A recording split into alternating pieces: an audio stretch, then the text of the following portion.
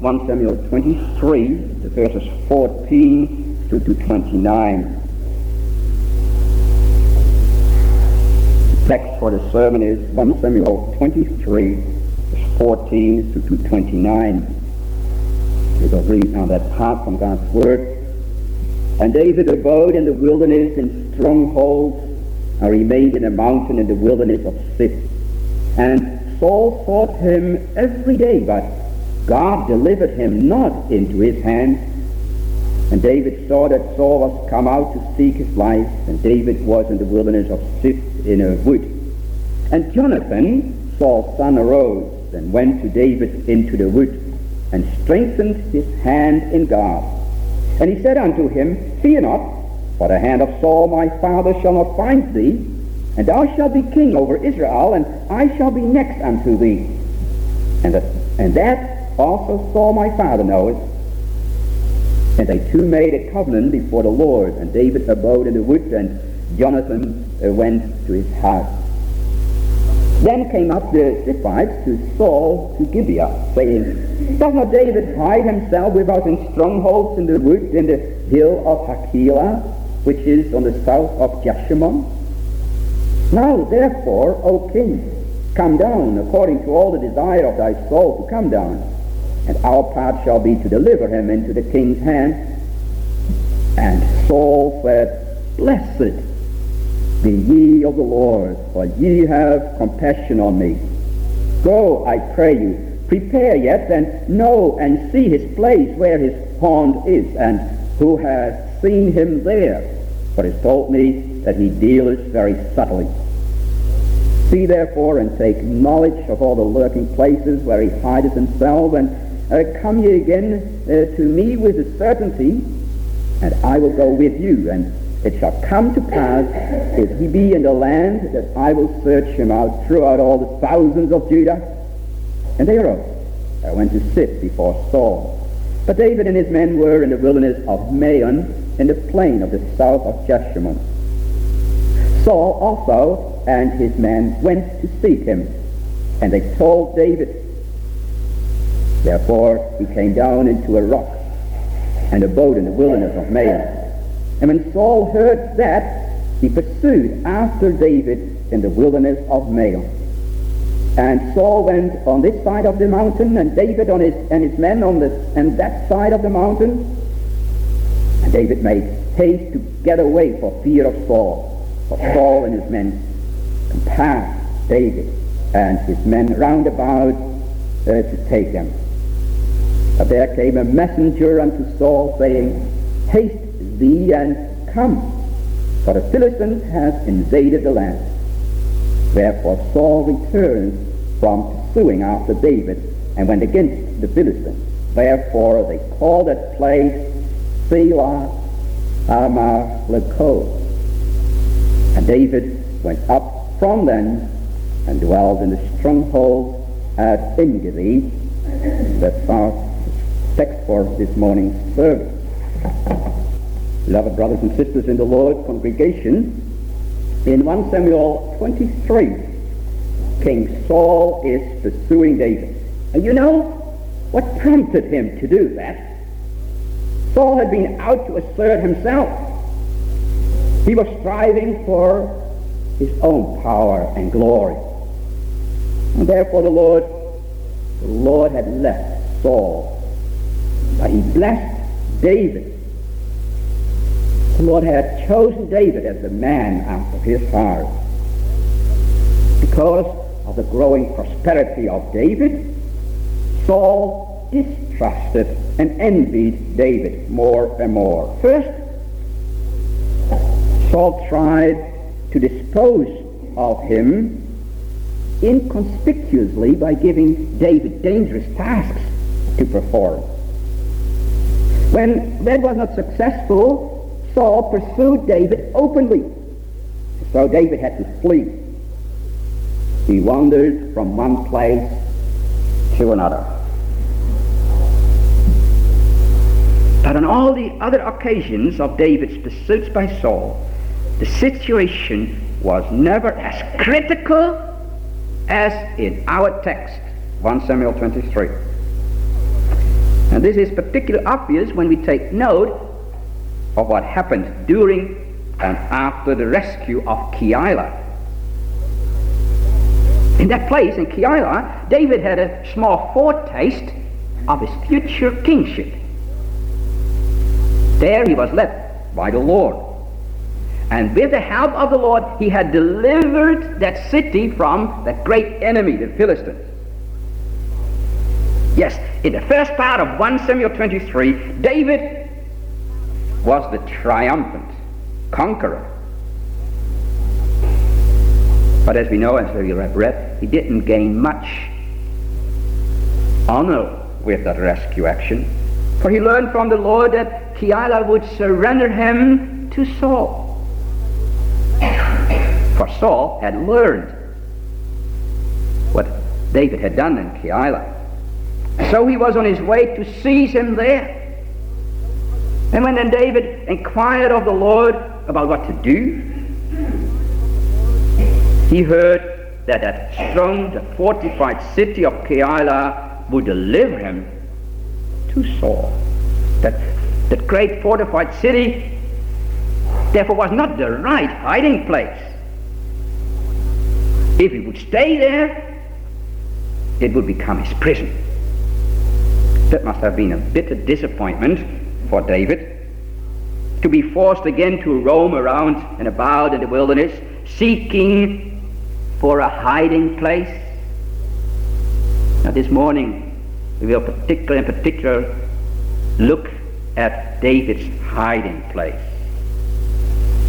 What was David's hiding place? That is the concentration of this morning when we look at God's Word. What actually is David's hiding place? And what does the Lord teach us in having recorded this story in His holy Word? And so this morning we will listen to His Word as follows, that in an extreme crisis the Lord teaches David, and through David He teaches us where to find a hiding place. In an extreme crisis, the Lord teaches David where to find his hiding place. And we will see first the actual secret of the hiding place, and then the discovery of the hiding place, and then the protection of David's hiding place. Where do we find our hiding place? Where did David find his hiding place? We see the actual secret, the discovery, and the protection of David's hiding place. From Keilah, brothers and sisters, David went into the wilderness of Ziph and in its surrounding places. There, David hid in caves and holes in the woods or in the wilderness. Yes, there he tried to escape Saul's hand in all sorts of ways. He appeared to be successful, for though Saul continually searched for him, he couldn't capture David. So at first, David's hiding place in the wilderness remained a secret. Saul did not discover him.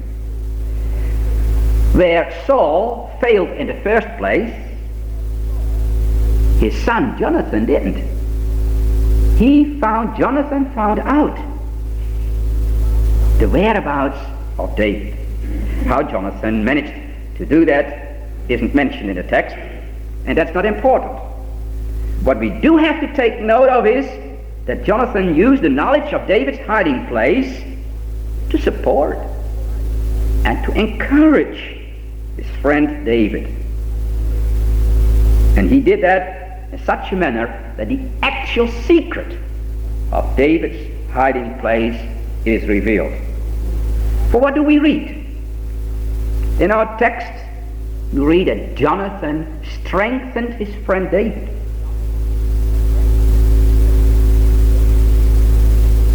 Jonathan must have realized what it meant for David to hide himself in the wilderness. Jonathan understood that through the actions of his father Saul, David was banished from the communion of his people. In a way, David was expelled. You could say David was excommunicated through the actions of Saul. Excommunicated from Israel without being guilty. Now in such a situation of missing the support within the communion of God's people, Jonathan now encourages David. He encouraged David to have his confidence in the Lord, in his God. Consider what Jonathan said to him. He said, "Fear not, for the hand of Saul, my father, that hand shall not find you." And take note what he also says, very convincingly. Jonathan assured David as follows: "You shall be king over Israel, and I shall be next to you. Also my father knows this," and he knows it very well. What do those words of Jonathan show us? Brothers and sisters, they first reveal that Jonathan saw God's plan in both their lives. And that we also see that Jonathan then accepts God's plan. Not only God's plan for David, but also God's plan with himself, with Jonathan. Jonathan acknowledges that the will of God in his life, and Jonathan steps back. He concedes to the place God allotted to him. If we place his words in New Testament light, then we can say that Jonathan stepped back for Christ's sake. Jonathan showed the power of true faith. He denied himself and followed God's way. Jonathan, completely different than his father, Jonathan didn't envy David. Jonathan wasn't jealous on him. Jonathan was content with the position in which God placed him. That position was under David. Jonathan's words did not only reveal Jonathan's humble faith, true faith, they also were of great comfort to David. He encourages David. Yes, Jonathan's faithful attitude taught him to be patient in the deep crisis of his life as a fugitive for Saul. In this oppressive plight, David should not seek his hiding place in a city with strong walls, like Keilah, for example. His protection and victory would not come from people, not even from people that David had just delivered from their enemies. His true protection was the actual secret of his protection? That's God. And so, God himself, through Jonathan, shows that he is the true protection for his people. Through Jonathan, the Lord provided the protection David needed in very critical circumstances. For Jonathan directed David to God's sure promises, the perspective of the fulfillment of God's promises. They assured David that despite the heavy crisis he had to endure, no matter how extreme they would become, yet the Lord God would be faithful to his word. The Lord is always faithful to his promises. Brothers and sisters, we must understand that this divine protection of David was not given to him because of David's own person. Regarding all other events in the Old Testament history, we must have an eye for the revelation of God's history that we call the redemptive history. With David, that redemptive history, that history of salvation, that history already from the very beginnings of paradise, that history had come at an important momentum. For who is David? David would be the first king, the first theocratic king. David would be the first one to show the glorious rule of Christ. He would save his people to the honor and glory of God's great name. And so here in 1 Samuel 23, David, as a servant of the Lord, was strengthened so that God's people would be ruled by the Spirit of the Lord Jesus. Yes, he, the coming Christ, was speaking here through Jonathan. He ensured that David would not follow a way of his own choosing, that David would not follow a way of human tactics. David's strength was not a city with walls, and his power was not in man and himself. David was directed to God's word, to his promises. And so, beloved, the secret of David's hiding place, and the secret also of our hiding place with the Lord, is indicated by this, that we find rest in God's sure promises. That we find rest in God's good pleasure without leaning on our own human schemes and ideals. Yes, God's word teaches us here that we must accept God's guidance in our lives. And so have your help in God, who is your keeper, as a poet says in Psalm 121, and as we have acknowledged at the beginning of this service. So indeed, David was not his own keeper. God was. The fact that David was safe in his hiding place there in the wilderness, in those strongholds, that was not due to his own strategies. It was not his own doing. The secret of his hiding place, and it was not his own cleverness. The actual secret was God's word to David. That word, that promise of making him king over Israel. What do we see next? That at the end of Jonathan's visit, both friends strengthened their friendship.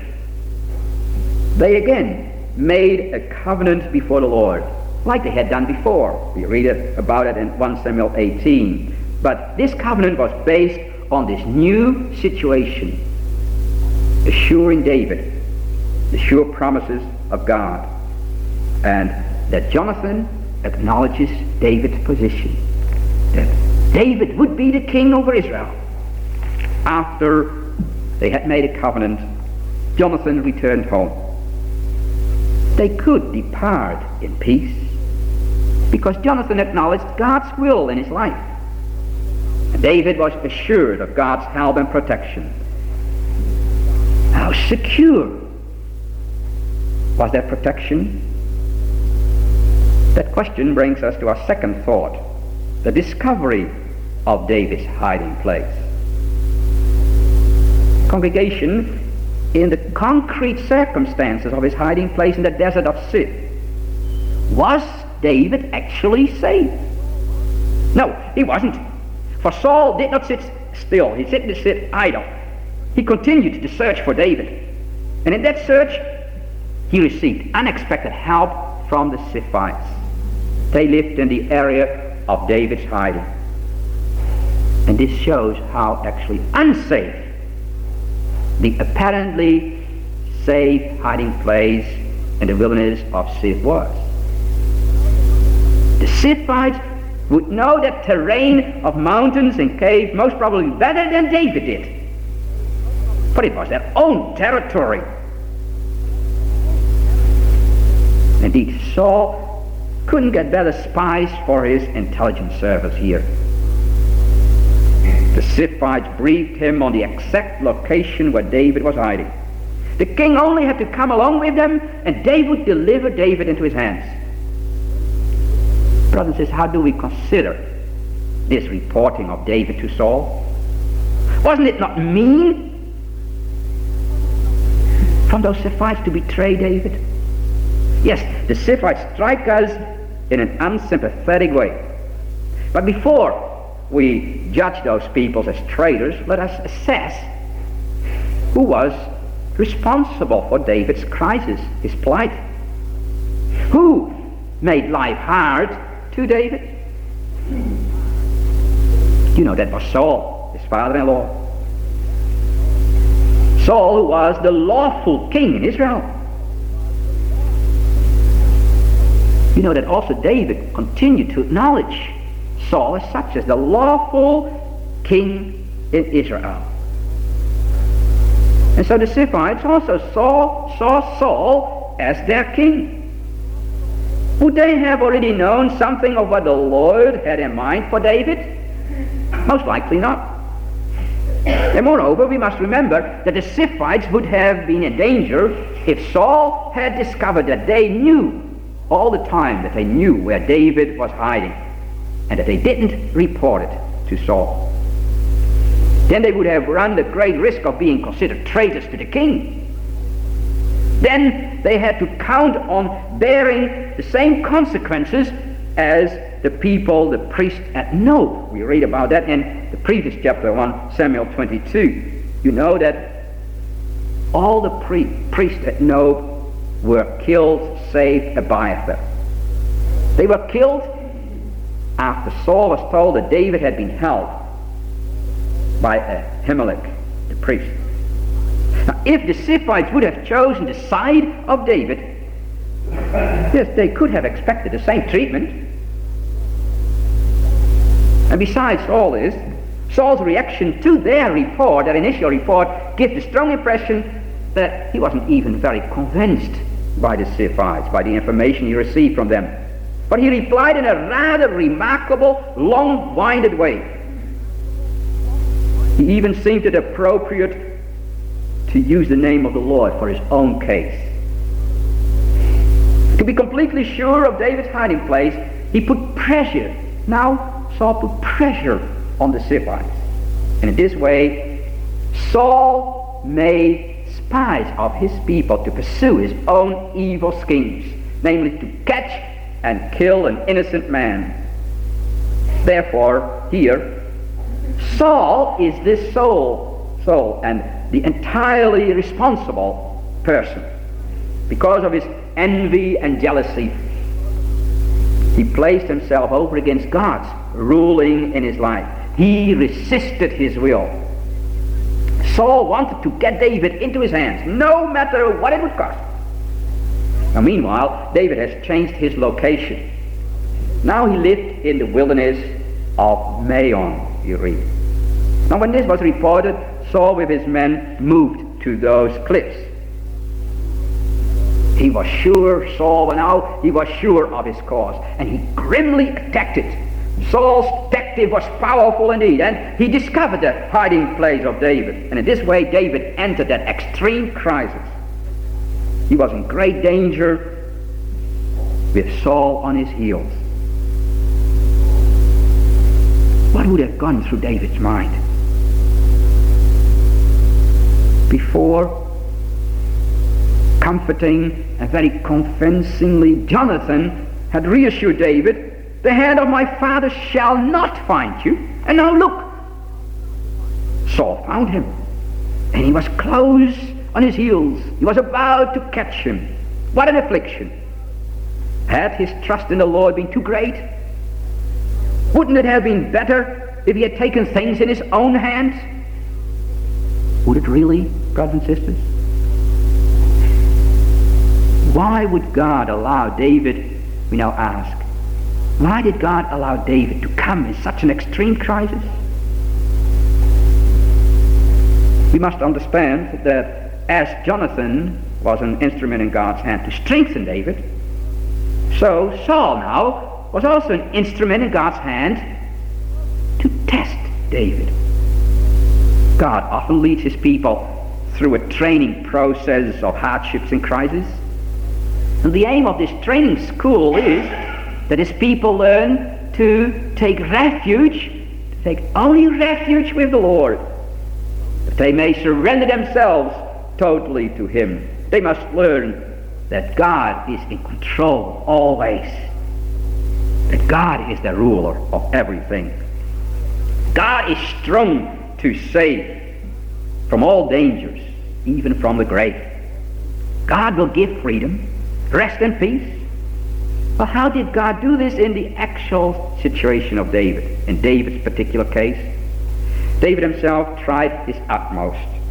He did his utmost to escape Saul's hand, and he managed to make some diverting moves, attempting to make use of all the possibilities, of course, the possibilities that were offered by the wilderness. And for a time, indeed, he was successful, but at the end, he failed. David came into a snag. Saul went along one side, David and his men along the other side of that mountain. Things had never been so critical for him. Saul was about to surround and capture David. There was no way out anymore. It was only a matter of a few moments and Saul would apprehend him. Yes, that's how critical the situation was for David.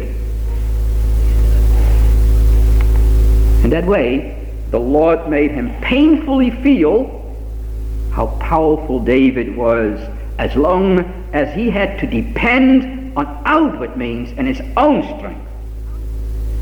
But let's face it, if it had depended on David and all of his clever tactics, then he would have been caught. Then he would have lost his freedom. Even worse than the promise.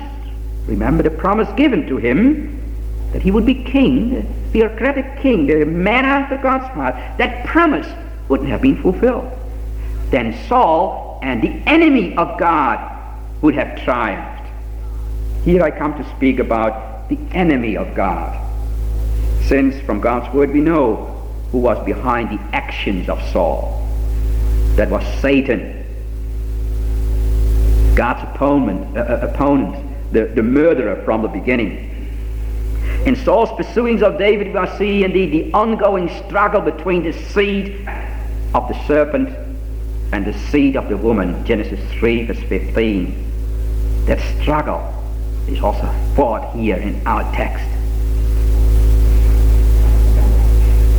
And you know that struggle will end in the total victory of the son of David. And therefore, in our text, brothers and sisters, there was much more going on than meets the eye.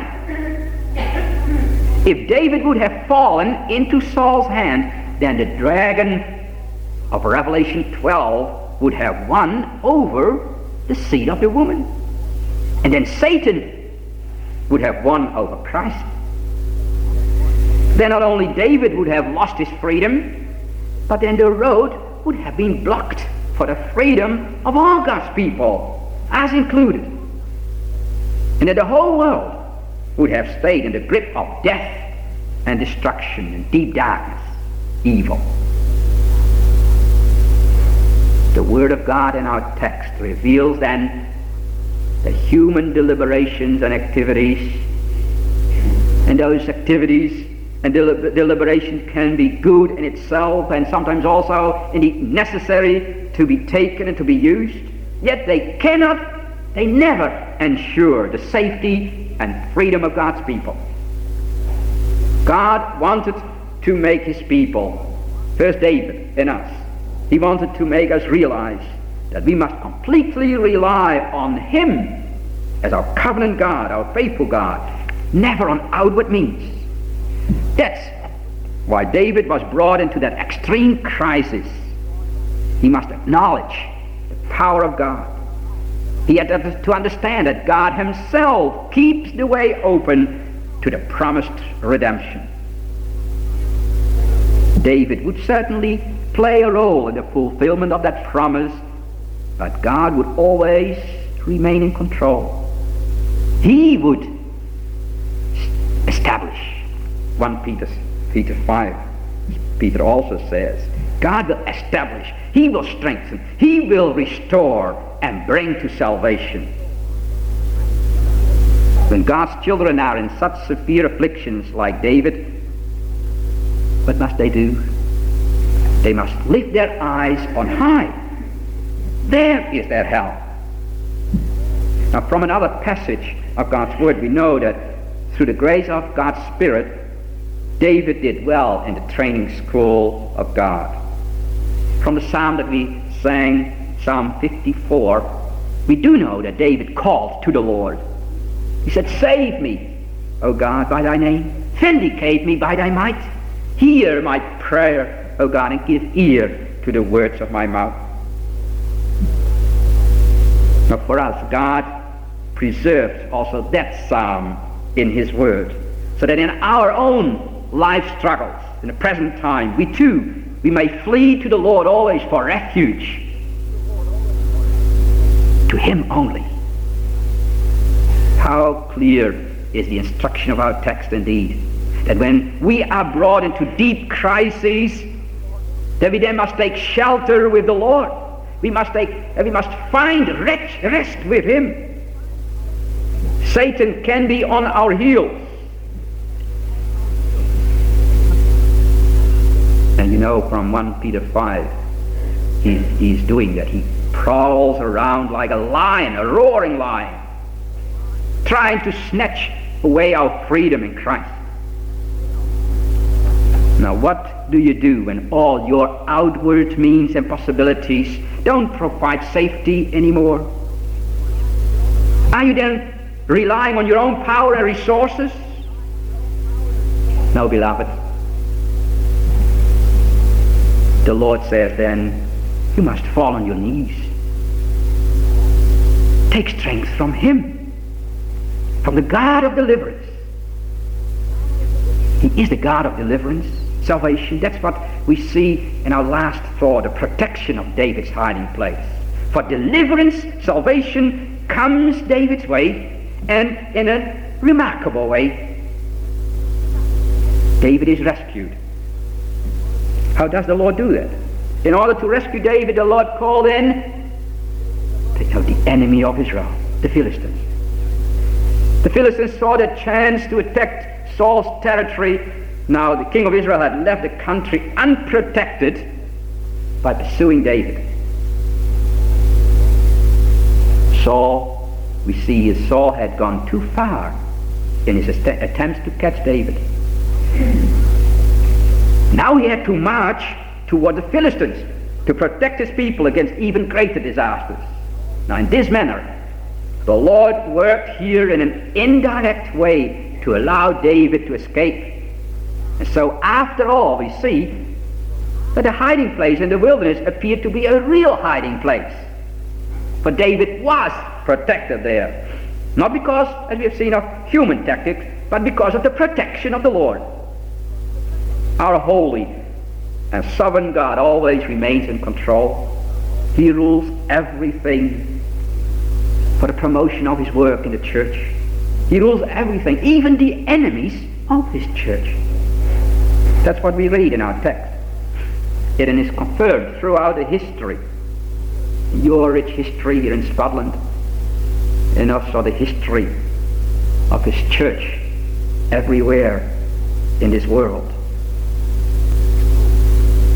At this very moment, we may witness, also in this gathering, we may witness God's preserving and protecting power. It is because of God's power that we are together.